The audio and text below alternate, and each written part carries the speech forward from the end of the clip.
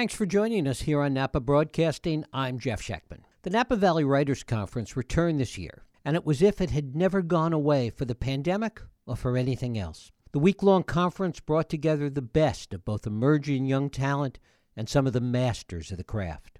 And we get to talk with a couple of them today. We begin with Lan Samantha Chang. She returns to the conference for her 15th year. The director of the esteemed Iowa Writers Workshop, she's the author of 3 novels, dozens of short stories, and a recipient of fellowships from the National Endowment of the Arts, the Guggenheim Foundation, and her latest novel has just been published, entitled The Family Chow. It is my pleasure to welcome Samantha Chang here. Samantha, thanks so much for joining us. Tell me a little bit about the fact that you have been here 15 years. I mean, that's a pretty remarkable accomplishment and truly a commitment. I love this conference. I think it's one of the most serious places that I've been in which writing is discussed, craft is celebrated, books are made, and a lot of really wonderful students come in to this conference and they return, some of them with books. Talk a little bit about the kind of students, the kind of people that have been part of this conference over the years that you've seen. Obviously, as you say, some have been successful, some have turned out books. But what's been consistent for you that you've seen in the kind of people that come here? I think the kind of people who come to this conference are interested in making their work good. Like, they want to write books, but they also want to write books that move people, books that people will turn to over and over. Books that they themselves are proud of.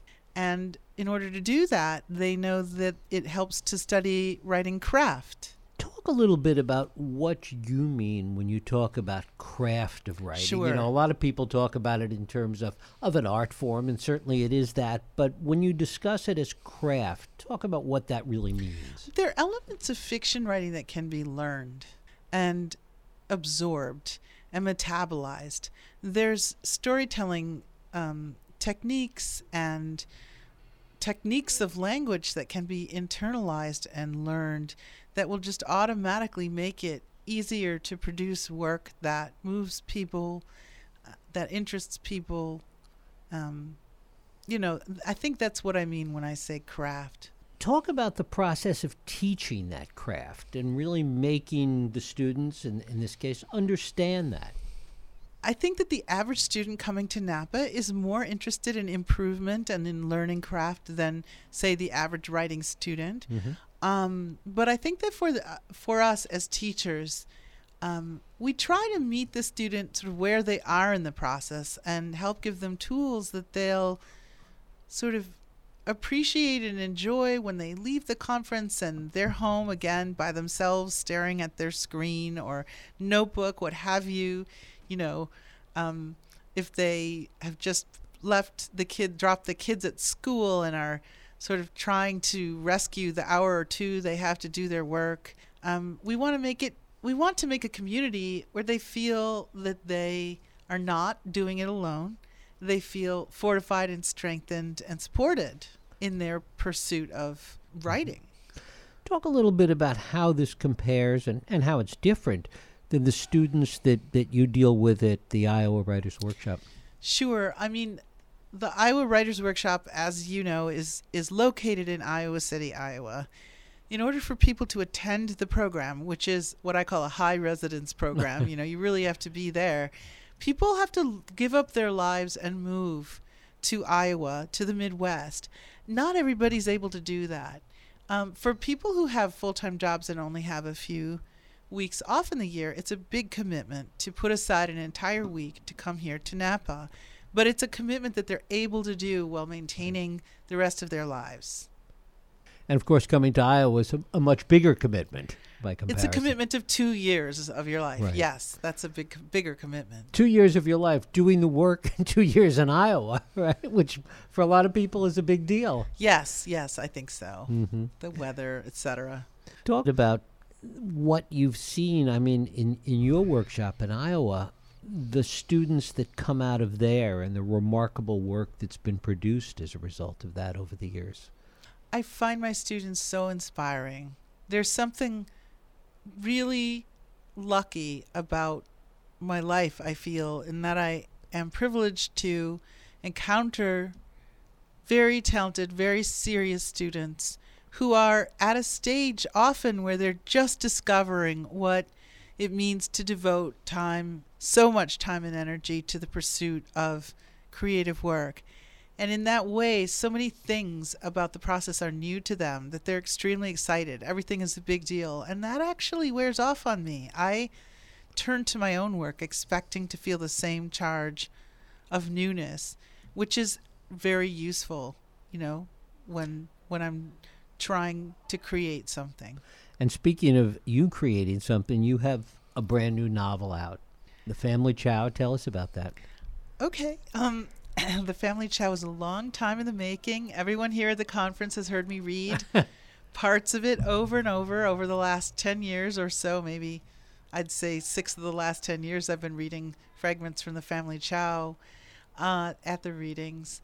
The book is a sort of restaurant succession drama in which a very charismatic and tyrannical Asian American dad, Chinese American dad, owner of a restaurant, encounters conflict with his children, with his youngest son in particular, who would like to become a partner and inherit the place. The father, who's so confident he doesn't believe he's going to die, does not want to give away part of his power to his son, and so a lot of conflict ensues.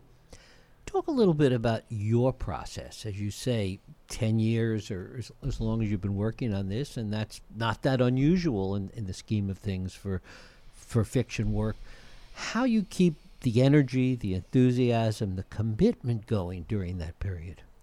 It takes me a long time to come up with an idea for a novel. I just don't have that many ideas. So when I do find one that I like, I really want to stick to it. One of the ways in which I manage to get time to work at all, despite my job and also that I have a family, is by going to artist residencies.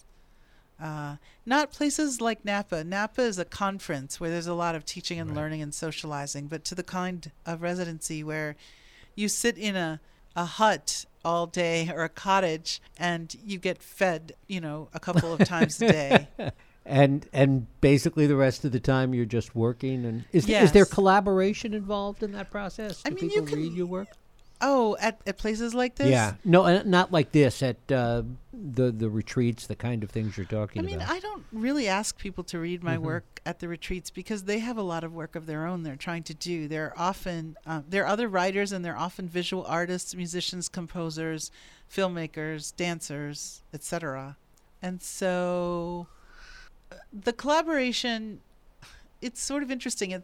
To me, it's sort of a social collaboration. We meet for dinner every day, and I think a lot and talk a lot and have wonderful conversations, and then somehow some of it manages to soak back into my writing. Part of the Family Chow involves pirate radio, and the oldest son takes to pirate radio to announce his grievances against his father to the entire town, or maybe even the world. And I came up with the idea of pirate radio as a way for Dago to express his grievances while I was at a residency, and one of the other people there was talking about pirate radio. And I started researching it because it sounded so interesting and discovered all about it. In taking that period of time to write something, the way you change, the way the world changes, perhaps the way, in 10 years, the way you look at things changes, and things have changed around you, and how that either is a part of or you have to keep it separate from the work. Well, that's such an interesting point. By the time I finished The Family Chow, we were in the middle of the pandemic, and yet the pandemic appears nowhere in the novel because it was conceived of and written in the years before we thought about the pandemic. Right. Well, it's also the way in which, it's not only the way in which the world changes, but the way in which your view of the world might change in that period. Whatever we all came out of the pandemic with from that year and a half, sometimes our views about things have changed. When I was starting the novel, my parents were still alive, and by the time I was finished, both of my parents had died. And I think the novel became, in some ways, about what happens to an immigrant family when the original immigrants, the parents who have come from the old country, have passed? What happens to the children? What happens to their identity as immigrants? Once you finish a project like that, talk about, one, the sense of relief, and at what point do you start thinking about what's next for you? Well, after I finish a project, there's a period of editing, and then there's the period of After you're done with promotion. promoting. Right. Promotion for me is very time consuming because it's energy consuming. I have trouble openly discussing my work. In order for me to get work done, I sort of shroud it in privacy. And so the process of having it exposed is tiring. And so the book came out in February, and I've been pretty much doing public events off and on since that time. And after the paperback comes out this fall, I'll be doing more events.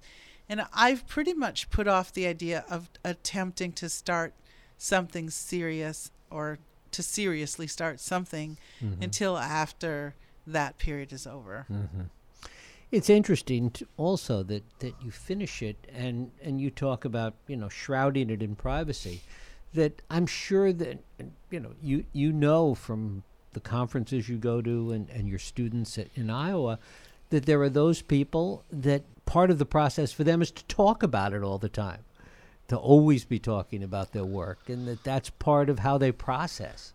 I don't actually know that many fiction writers who talk about their work all Really? the time, but I believe that you must have interviewed a lot of them. A lot of them, but I mean, as I think about it, it's certainly true of nonfiction authors. Oh, sure. Right. Maybe less Sure. so of fiction. Well, okay, I have a theory about that. My Yes. theory is that for a nonfiction author, the subject of their conversation actually exists physically in the world or has existed in history, and there are documents of it. So it's an actual thing. Whereas for fiction writers, at least for myself, what I'm writing about is entirely a figment of my imagination. Right. And I feel like if I sort of talk about it too much, it could kind of change it or make it vanish. And so I don't talk about it as much. Yeah, I mean, there's an element of physics in that, the uncertainty principle, that if you measure something, it acts upon it in a way that changes it, so you can't really measure it. That's fascinating. I had not heard of that, but that is exactly it. Talk about what you talked about with your students today here. Oh, I was telling them what it's like to be in the middle of novels. Like, what is the middle of a novel? Is it the exact number of pages halfway through? Is it, a chunk of the novel that's the middle third? And what is it like to be sort of in the middle of writing a novel? Which part do you like best? I like being in the middle of writing a In the novel, middle. maybe 2/3 of the way through, kind of where I know what I'm writing about, but there's still a long way to go. And for most young writers, what is the hardest part, do you think? Getting started? I think that for a lot of emerging writers I know, the hardest part is working in the face of uncertainty, because they all long to be acknowledged and recognized and especially published. And yet, in order to do that, you have to be extraordinarily patient. You have to finish the project, then you have to revise it, sometimes over and over. Sometimes the first project, doesn't quite sort of turn out or develop in a way that will make it a success to you. It's just the patience required is large.